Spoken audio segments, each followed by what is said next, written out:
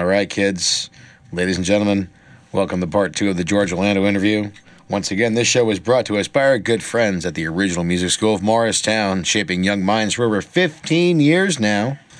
They're now also providing every week, if you go to their Facebook page, you can check out these minute-long video clips, little how-tos and this and that's of the teachers showing kids how to do stuff and doing things. And you can go to originalmusicschool.com and also call 973-998-8977. Chances are Dylan's going to be the guy answering the phone unless he's in the bathroom. And don't forget, kids, the first lesson is always free. You good? I'm good. You good, George? I'm good. Let's do it.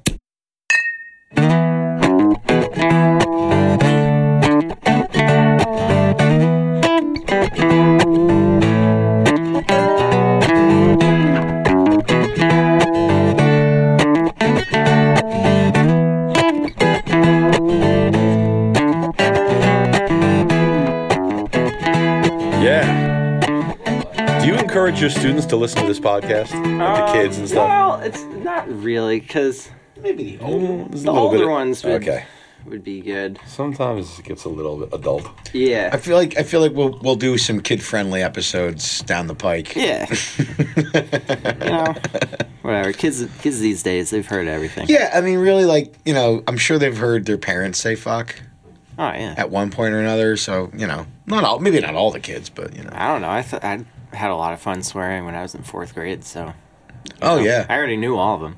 I grew up in a house where fart was a dirty word. Oh! Yeah. You super conservative. When you were raised Catholic? I was raised Catholic. So, it just was very Catholic? Pretty Catholic. Okay. It's not insanely Catholic. It was pretty moderate, but I guess it was just the way my mom set the tone for the house. So, even a word like fart was not said. Well, for my mother, and, to this day, she gets mad when I swear, and I swear all the time, so she's always mad at me. But I remember hanging out with my dad, when I was a kid, he as one of a little side hustle he had, we would get scrap metal and take it to the scrap yard and get money.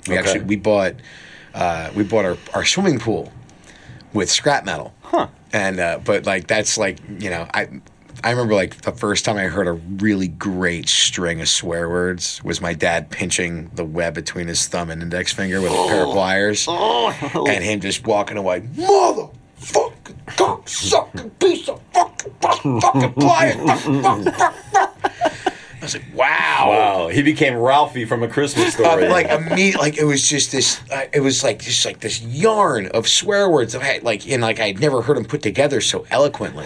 It's just life changing, and then going into school and I'm on the playground with my friends, and one kid says, "Oh, he said motherfucker. Oh, he said motherfucker," and I'm like, "Oh yeah, I got this."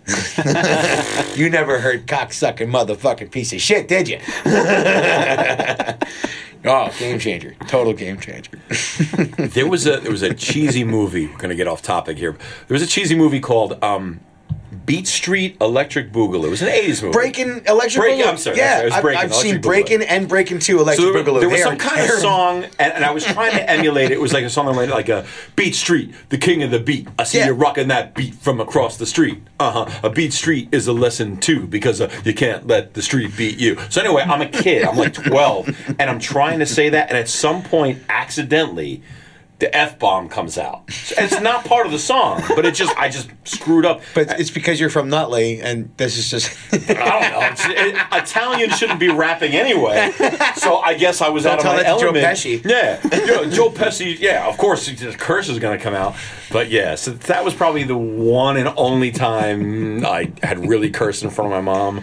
I think she was angry, but at the same time, the context. The context saved me. It was like a game with my dad and me and my sister too. We'd be in the car, and it was like, how can we insert swear words into the songs we hear on the radio? I remember we were at the. It was the First Fidelity Bank on Ridgedale, right around the corner from here, and we were waiting in line at the drive-through teller, and the Ramones came on, I Want to Be Sedated. And my dad just starts going, 20, 24 hours to go. I want my fucking money. And it just became this game of how many times can we insert swear words into a song Everywhere. Oh man, like it was a real sport in the basement. Just like sitting listening to the radio or listening to records and like, just adding F-bombs wherever possible. It's a lot of fun. I mentioned in episode 1, we were talking about different artists that influenced us. I mentioned Billy Joel. And I guess maybe Billy Joel can be viewed as very clean, very adult contemporary, especially because of his, this stuff that's like radio friendly. Oh yeah. Anyway, so he did an album in the 80s called The Nylon Curtain, which has Allentown, great Pressure, fucking record. Goodnight Saigon. Yes, fantastic Great record. Heavily Beatles influenced. Oh yeah.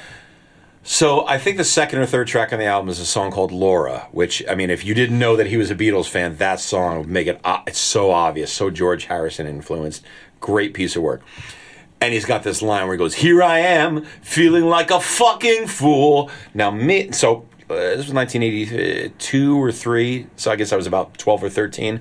So I had never heard a musical artist curse like that. Never. That was my first time. My parents had bought me this album because I had like every Billy Joel album before that. So now the Nylon Curtain came out, they bought it for me, but they didn't know it was on it. And I guess there wasn't like when the PMRC in the 80s did like they put labels on everything. Yeah, this might have been right before that. That's pre that happened in like 87, 88, I think. Yeah. When like John Denver and Zappa and Dee Snider from Twisted Sister, they all went and they were so articulate. Especially Dee Snider was like he went in front of Tipper Gore. That guy was my hero. Oh, Dee Snider's the man. Dee Snider, and he still is. And I think he's still awesome. I think these guys. Well, to be able to rewrite "Come All Ye Faithful," right? It's like a mashup of. It's all it is. We're not going to take it. It's. But Twisted Sister, I didn't appreciate them the same way I appreciate them now. They just were all these cool, like rebellious, rock and roll guys. But now what I understand is that Twisted Sister was the kind of band where they hashed it out in the clubs, and they were real ass-kicking rock and roll, hard-working bands. These were guys that were as good at marketing, business and marketing. Oh yeah, as good at that as they were rocking out on stage because they were determined to make it their life, and they played. They had gigs.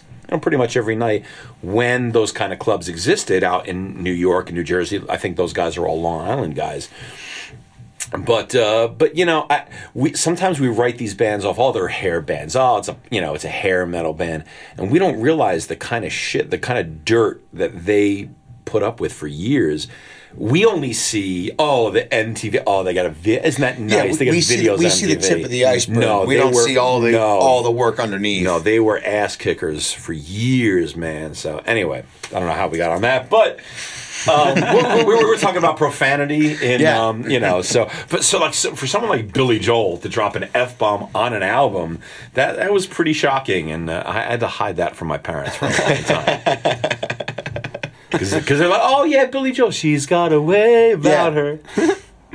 And I was trying to think that the song that you can to me was like you can tell how much he's so just influenced by the Beatles was "Don't Ask Me Why."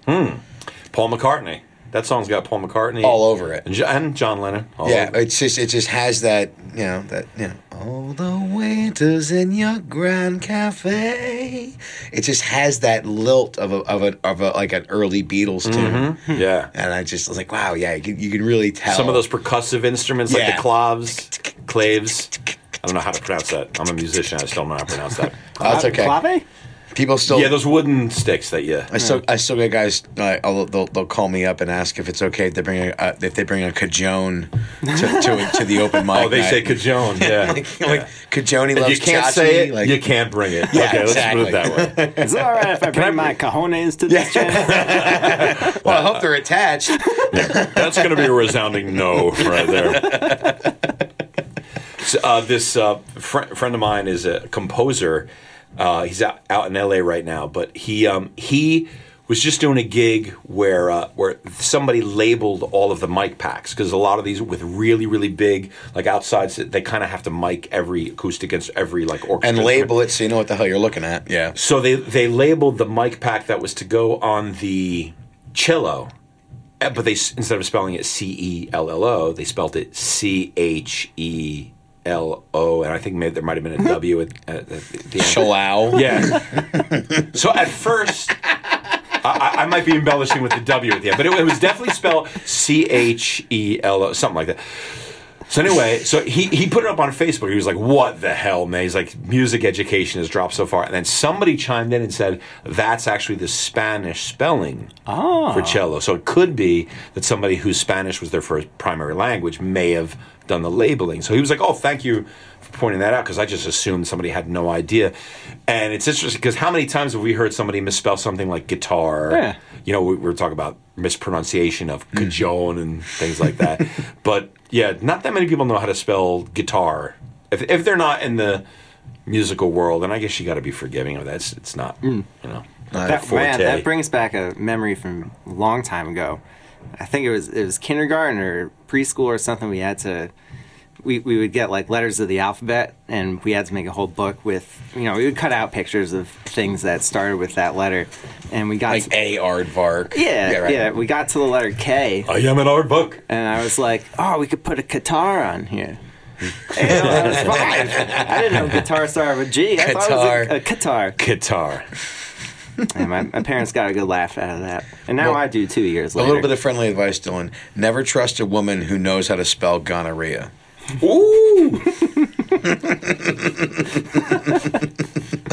Nick, you never run out of jokes, ever. I'll never. You know what? The day I run out of jokes, that's the day I run out of air. So George, you've done tour. You've toured a bit. A little bit. Right on. So like That was really the only artist, that one guy. I don't. Did we talk about this on? not the yet. air? No, Okay. so we're coming back to it. Okay. But what started that first tour? Like, was this like, you know, how'd that all start? So the artist's name was Peter Cincotti, good friend of mine. He was getting, like I said, he was a jazz artist. He was sort of like a Harry Connick Jr. originally. He was a piano virtuoso and had a really nice smooth voice. People looked at him as sort of like a young Sinatra, blah, blah, blah. He eventually started to move into more like the pop world, where his songs were having more of a modern. He was doing his own writing. Instead of covering the American songbook, he was writing his own songs, and so they had a modern sound. The previous tour before I started working with him, my buddy, a bass player, was with him.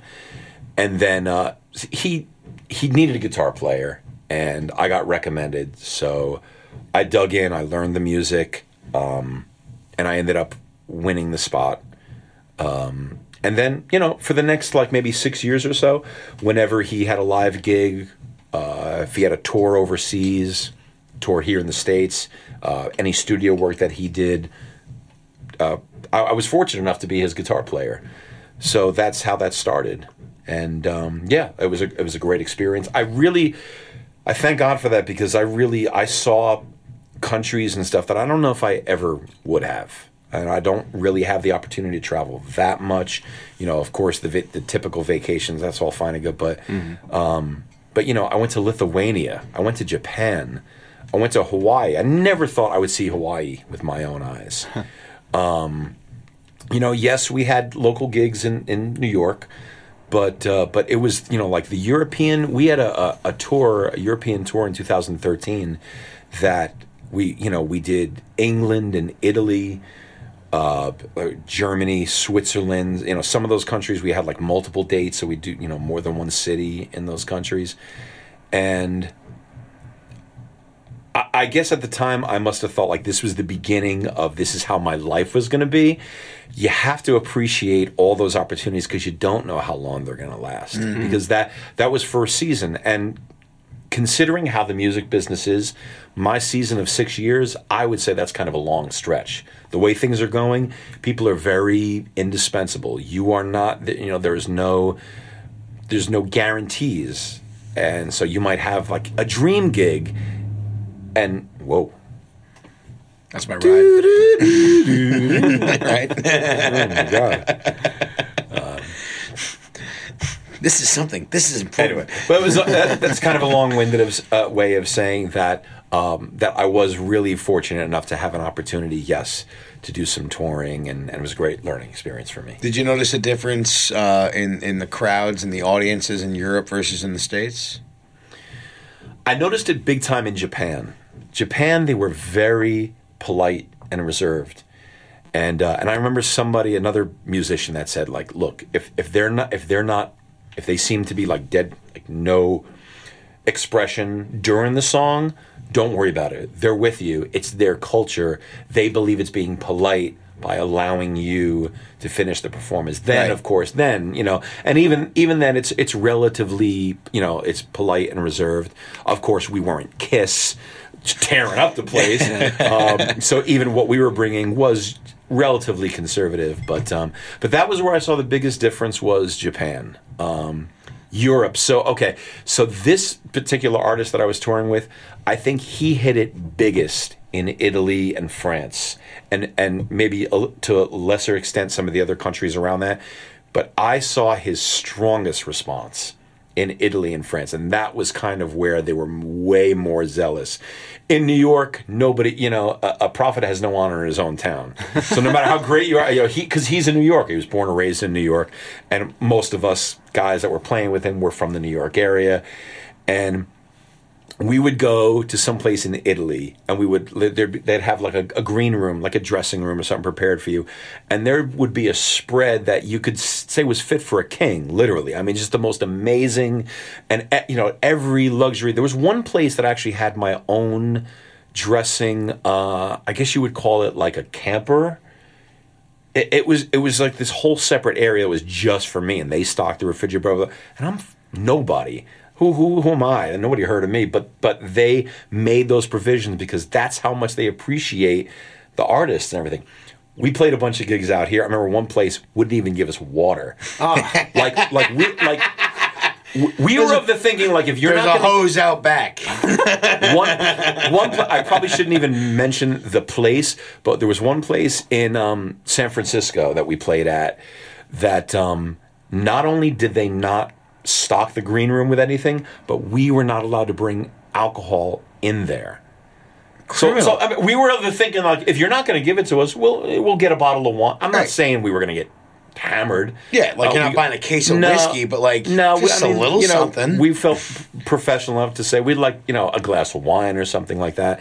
We were not allowed to even buy a bottle of wine and bring it into the green room. So there is a huge difference, and there are other artists that I know that could probably attest to this, that when they go overseas, especially to Europe, there is definitely a difference in how they value artists versus here. There's I don't know what it is, but artists have generally become devalued here. And maybe we've played a part of that because of what we accept.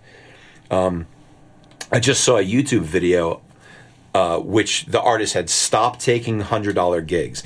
And he went through and the whole video talks about I think it's at least 5 reasons why people who value their own craft and everything should just stop taking these $100 gifts. And really a $100 gig, it's really just up to us to say, are we just as a group, as a race of musicians, do we value ourselves enough where we're going to stop taking these $100 gigs? And I don't know, I guess that's a whole other discussion, but that's a long-winded way of answering your question that yes, there's absolutely a difference in attitudes and how you're treated in other countries. And I met this really nice fella, Ben Lawrenson.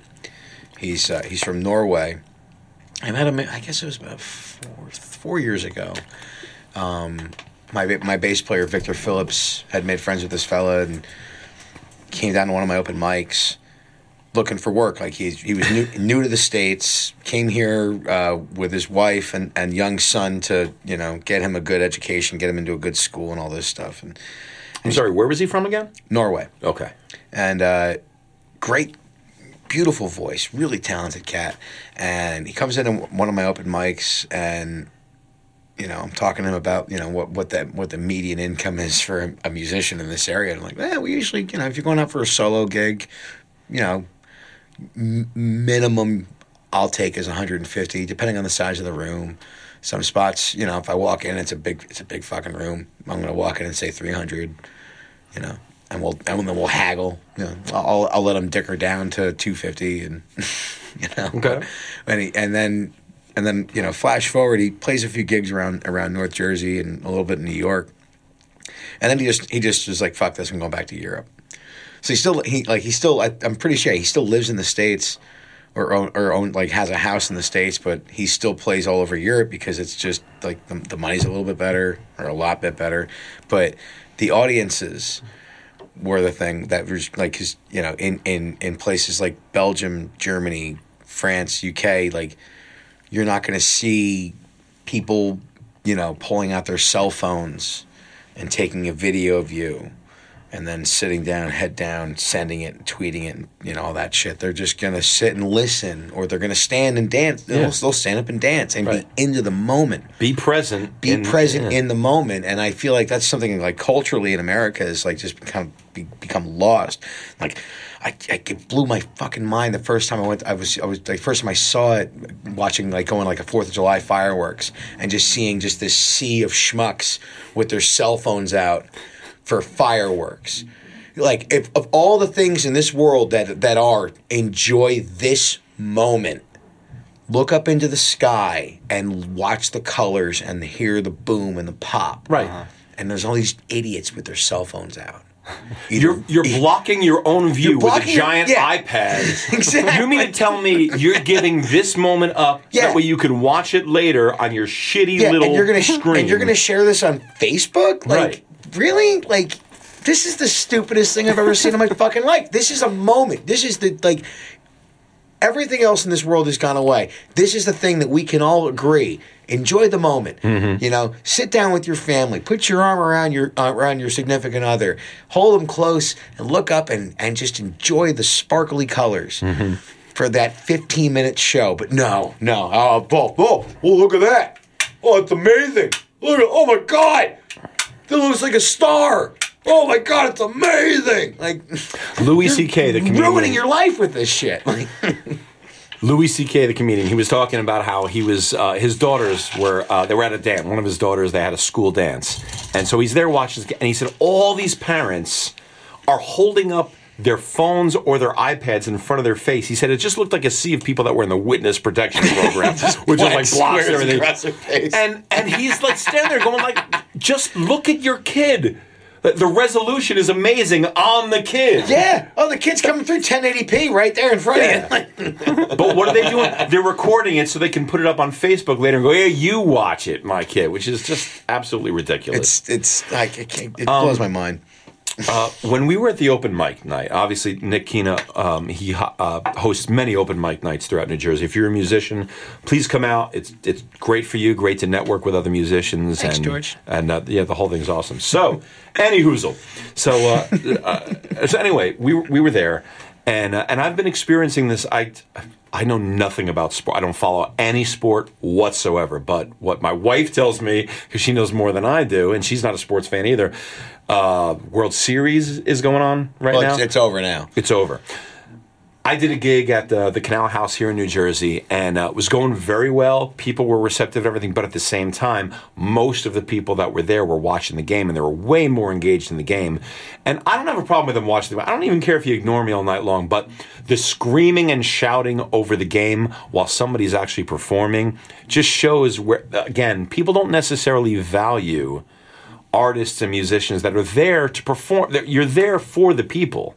Obviously you're getting paid, but you want to put on a good show for the people. We all know that we sort of obsess over our song lists and everything. We think about what's going to work for the people. It's not, I don't think any one of us is that level of an asshole. We're like, I'm there for me and I'm going to play for me. No, I think we all kind of consider on some level what's going to work for this venue and everything like that. Absolutely. So we do care, and yes, we are actually, I don't know how you guys feel, but I would think that a lot of us on some level are affected by a group of people that are so indifferent to our performance that not that they're not paying attention to us or necessarily, but that they can, in the middle of our songs, can scream at the top of our lungs over a game. Mm-hmm. And me personally, I've never understood it. I said that I'm not a sports fan.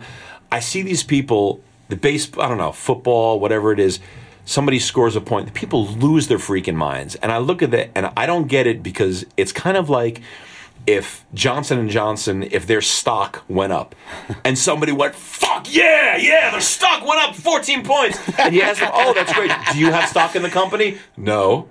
Yeah. Well, I was like, especially for college football and college basketball, like, you know, I know all these knuckleheads, like they went to County College of Morris and they're Notre Dame fans. Like, you never even been near that school. Mm-hmm. You're half Irish, so now you're a Notre Dame fan. It's like every game counts, and they're all like they get crazy about that, like a college team, and it's not even gonna be the same team for 3 years because they're college kids. They're on the team for 3 years. Maybe 4 if they're good enough to be a freshman starter.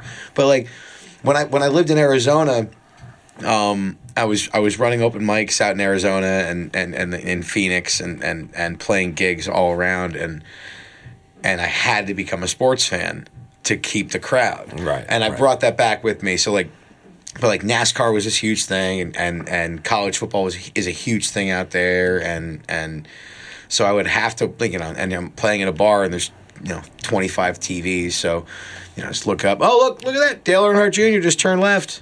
And he turned left again. And he turned left again. And he's turning left again. And like people would laugh and kind of like, you know, get that I'm, you know, taking the piss out of it, laughing at it, but still engaged and watching football and going, you know, oh, here come the Cardinals, being the Cardinals. They're losing 34-3, you know, at the half.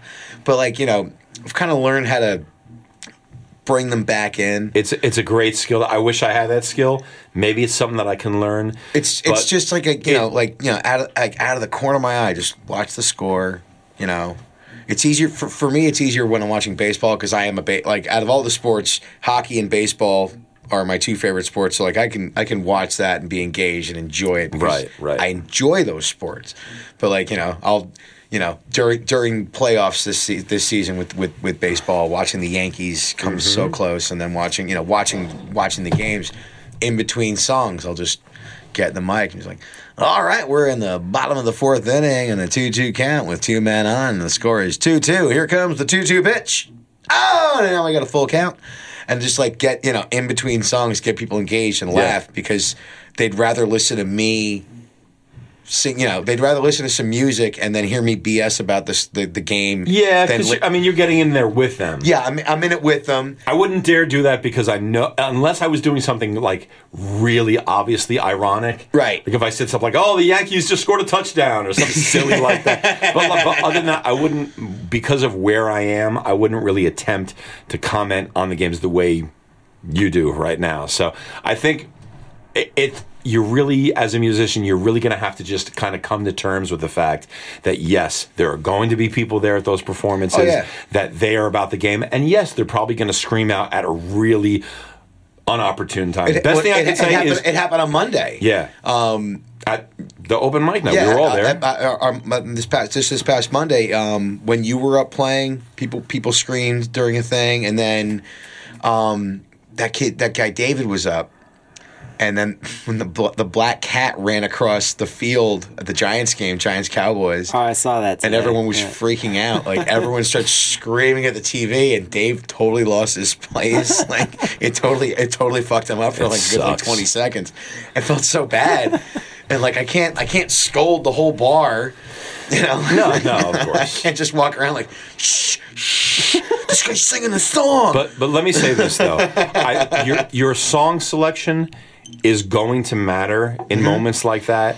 And I'm not religious anymore like I was when I was younger, but there is a Bible verse that I remember that says, "Don't cast your pearls among swine." Yep. Obviously, it's a waste to save your best and most heartfelt things for moments. And I'm not calling the people in the bar swine, but what I am saying is that in that venue, in that kind of atmosphere, they're not going to appreciate it. You don't save either your originals that are very, meaningful to you, or even covers that might have like something very special. Fuck that stuff, because it's just going to be wasted in that moment. Yeah, I would say do the stuff that's very lighthearted and fun, that you already have decided in your heart it kind of won't matter if somebody scores and everybody shouts out and everything. You won't get your soul crushed in that moment.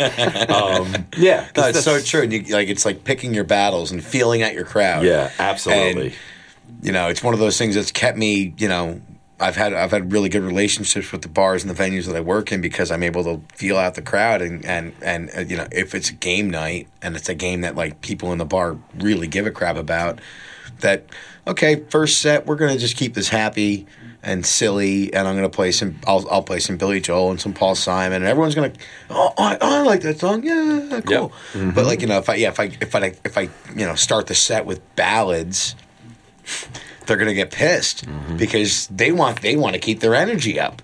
They're watching the game, and they're drinking their Red Bull and vodka and getting really mad because they're betting on the game or whatever. So let's keep it happy. Right. Let's, I will say something about those early days when I was playing in church all the time, is that I had an absolute captive and engaged audience. Oh, now, yeah. part of that was because I was writing my songs for that audience. Every song had a biblical lesson in it, and then I would craft those songs with like, this one has sort of like a Phil Collins thing where there's like a drum.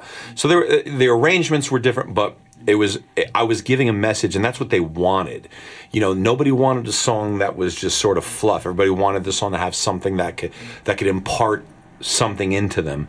So at least what I remember fondly about those years is that I didn't have to contend with people that were sort of like not that into it. Everybody, no matter what age they were, teenage, people that were elderly, everybody was really engaged. And maybe that's what makes me like kind of sensitive to now being in situations where that's not the case. Because I have these fond memories of when I used to take the stage and people were like, I wonder what pearls of wisdom are going to be shared now for me that I could take home with me, as opposed to now we play. It's like, is that guy still singing? Shut up. I want to hear how the Giants are doing. Well, what started turning you away from doing like church gigs and religious music? Satan. He does throw a hell of a party. Yeah. Yeah. So, I was like I said, I was raised Catholic. Then I actually got born again when I was 16, and sort of was in that world for a long time. Did it hurt getting born again? Oh my God! They had to take 4 pints of blood. But your poor mother. It was definitely an intense, more committed kind of religion, and also that was a great place as a songwriter. Like I said, that was a great place for me to now, my music meant stuff to people. People who didn't, like, if I wrote a rap song, old people would come up to me. It's like, I normally don't like rap, but I love that song. Because that's what they cared about was the message.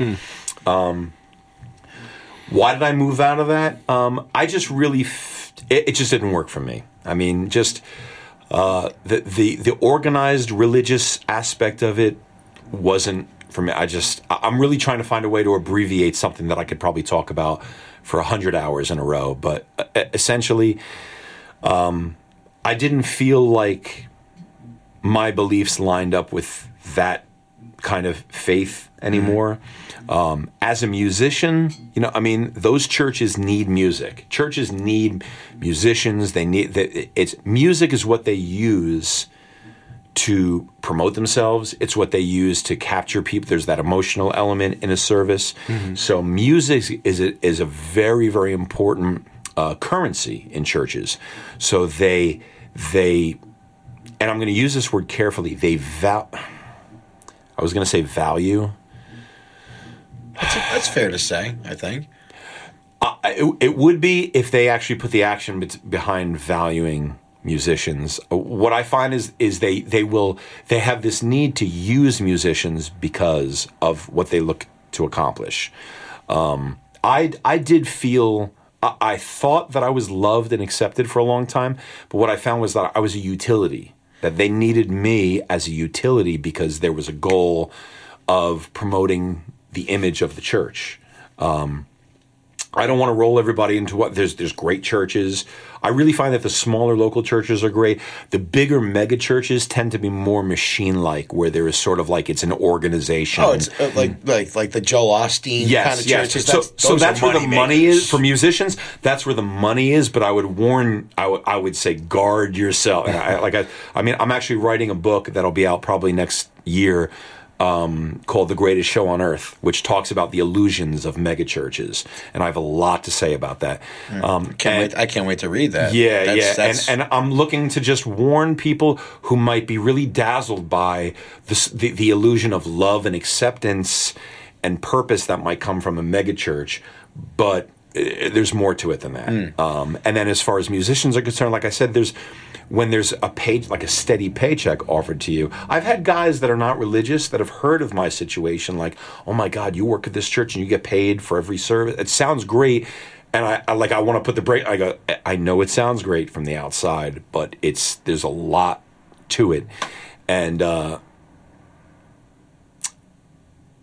would just caution anybody from just being too quick to accept a position like that. Like we could talk more about that, but that's not what this. Call it like a pray for play scenario. I don't know what to label it as, but I have, and we don't have the time to talk about it here, but I have a lot of experiences, and me coming from a religious background. I mean, I wanted a real experience. I wanted everything to be genuine, and I started to learn over time that it wasn't as genuine as I thought it was. And when I saw a lot of the showmanship of it, that this was an image, that I was being used in order to promote the image of this organization. That's why I was careful to say value musicians. I know they need musicians, they want them, and they will use them as a utility, but will they value them? That's where the rubber meets the road, is how somebody treats you. Are you a person, or are you just a utility for them to use? And so getting back to your original question about me transitioning out of that, I didn't feel that I was really as religious, to really be part of that organization or organizations like it. And then as a musician, you know what? Yeah, it was steady money.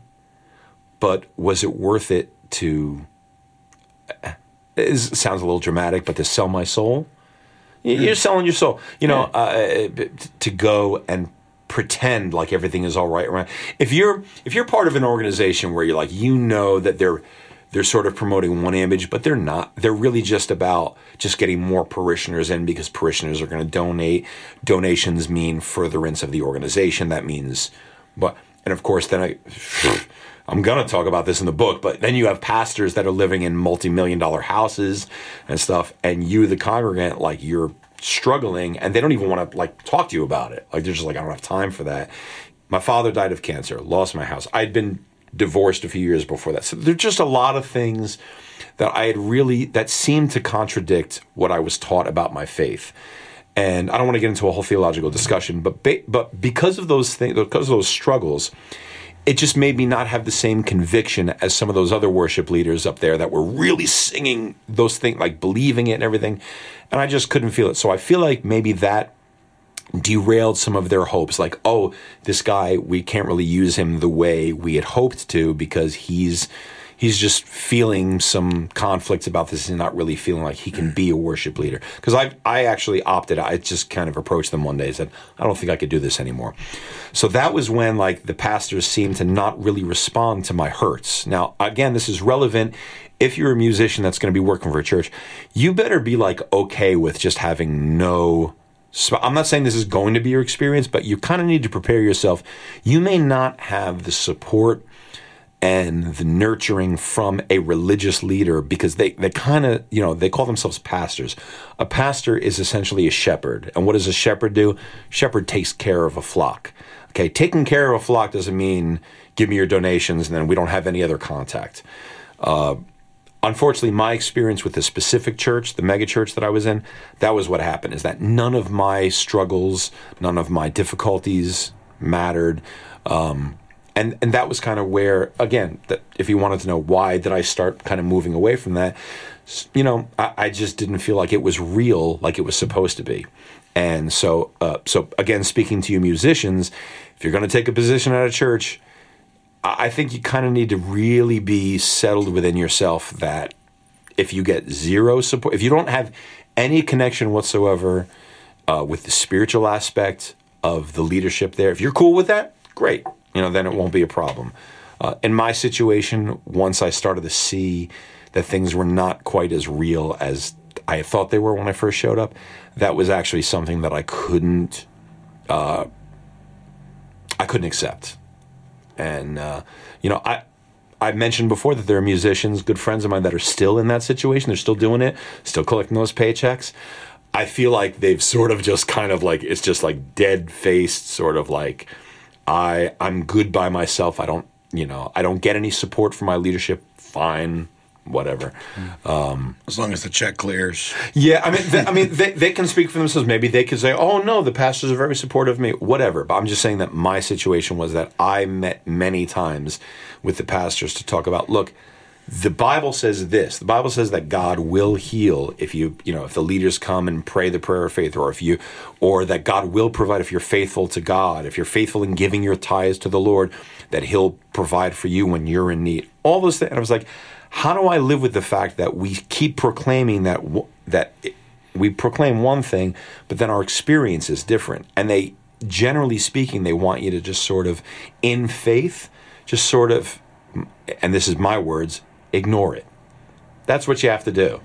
But so you know, a musician, oh my God, like we all know that it's sometimes this is a labor of love what we do, that you're just making just enough to scrape by, and then somebody's telling you, well, you're supposed to give 10% of your income to the church, but don't worry, because anytime that you're in need, God's going to be right there and swoop in, and they're gonna fortify it with like all these amazing testimonies. You're going to hear like the most ridiculous things, like, oh, we had no money for groceries, and then I opened my front door and there were 5 bags of groceries there, so praise God. You're going to hear all that stuff, but most of it is unconfirmable. Most of it is just people over-exaggerating situations. Smoke and mirrors. Yeah.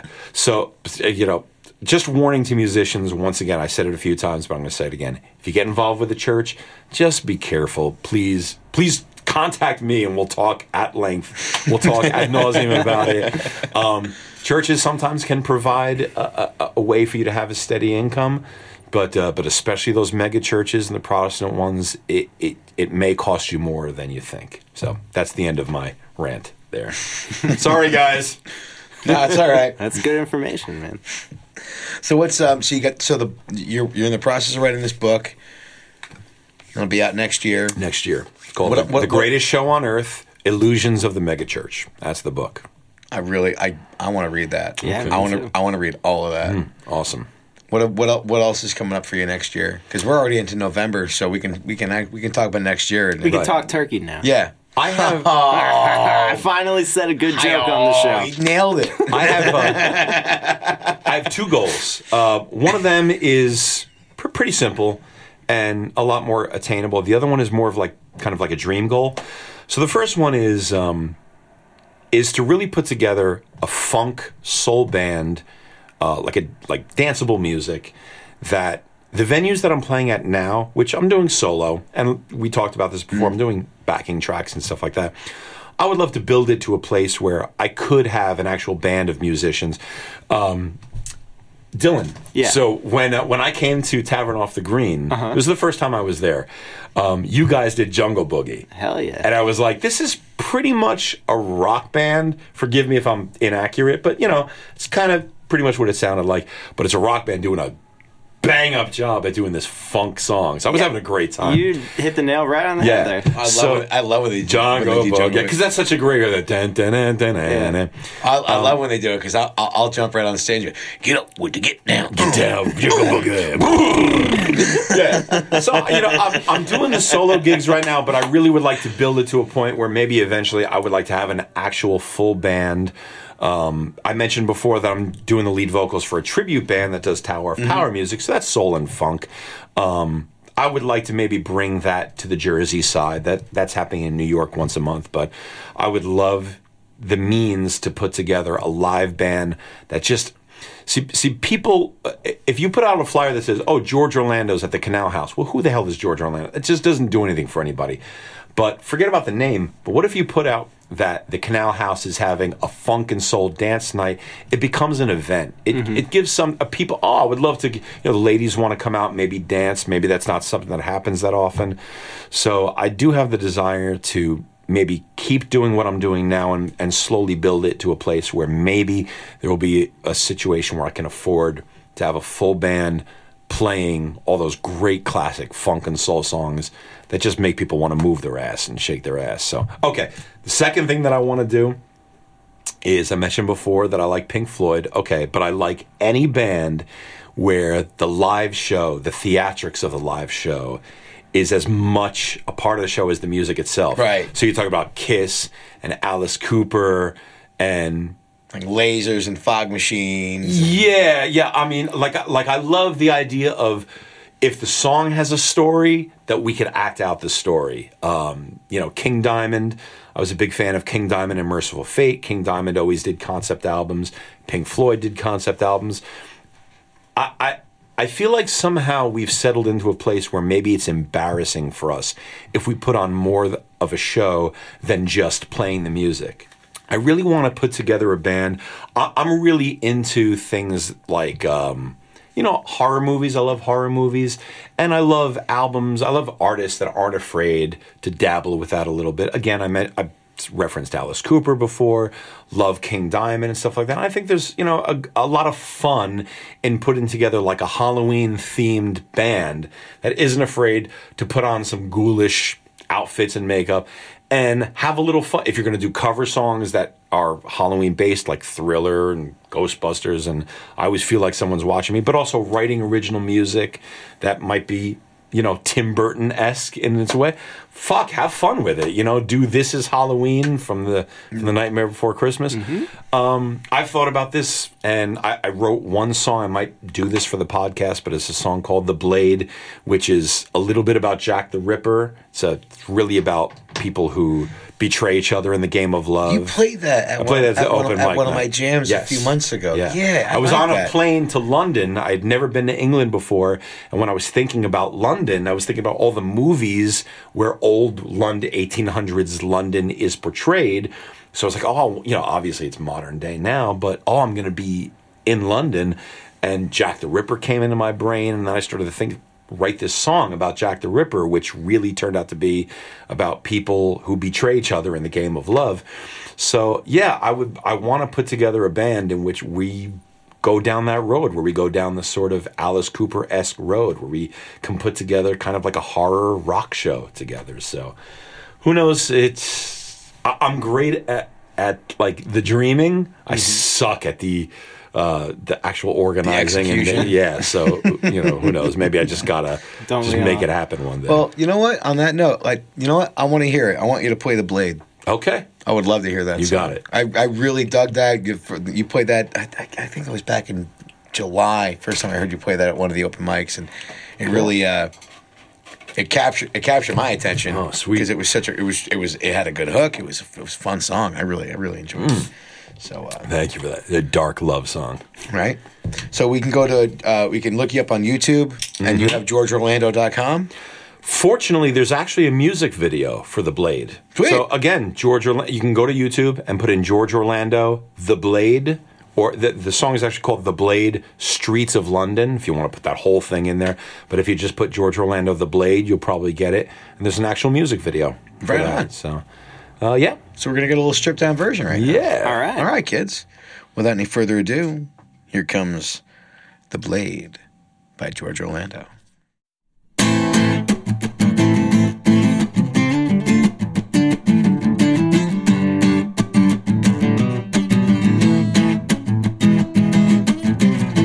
Red, red, red wine pouring out into the Whitechapel streets. The perfect crime. You disappear in shadows, nothing left but bloody sheets. All the papers said it was a crying shame. just a madman playing out a dying game, where the world around you is a freak show parade. Hey, London, you better keep your eyes on the direction of the blade.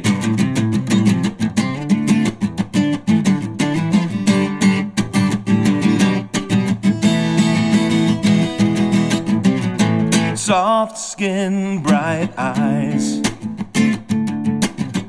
waiting and hoping for a warm and tender hand. Sweet whispered lies, you're cutting down the flowers with the steel at his command. All the papers said it was a crying shame, just a madman playing out a dying game, where the world around you is a freak show parade. Hey, sisters, you better keep your eyes on the direction of the blade.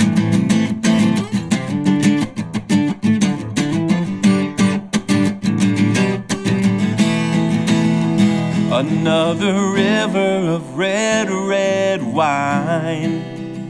Well, that's all that he thinks she is.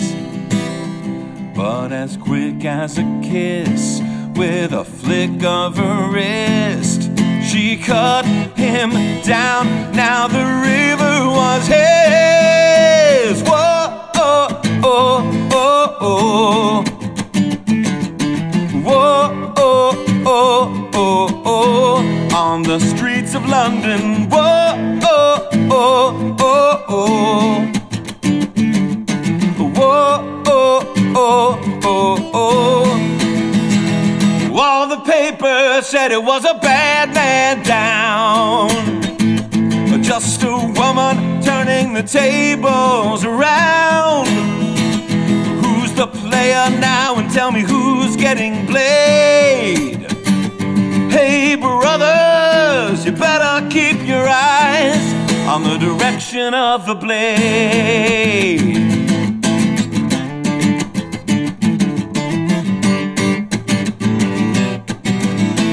On the streets of London, whoa, oh, oh, oh, oh. Whoa, oh, oh, oh, oh, in the direction of the blade. Oh, oh, oh, oh, oh. Whoa, oh, oh, oh, oh.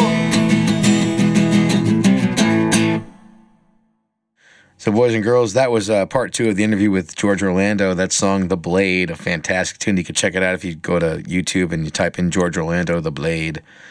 And he's a fantastic person. We're really glad we had him in the studio. And once again, I want to mention this show is now going to be available on iTunes, Spotify, and the Google Play. So if you go to You Good, you'll find it. You will. And you can go to nickhina.com. And you can go to, you got to go to Original Music School. Or else. .com. No, that's not the name of it. It's originalmusicschool.com. Those are our sponsors. And also call 973-998-8977. George is in the bathroom. Dylan, you good? I'm good. You good? I'm great. George, you good? Oh, good. Great show.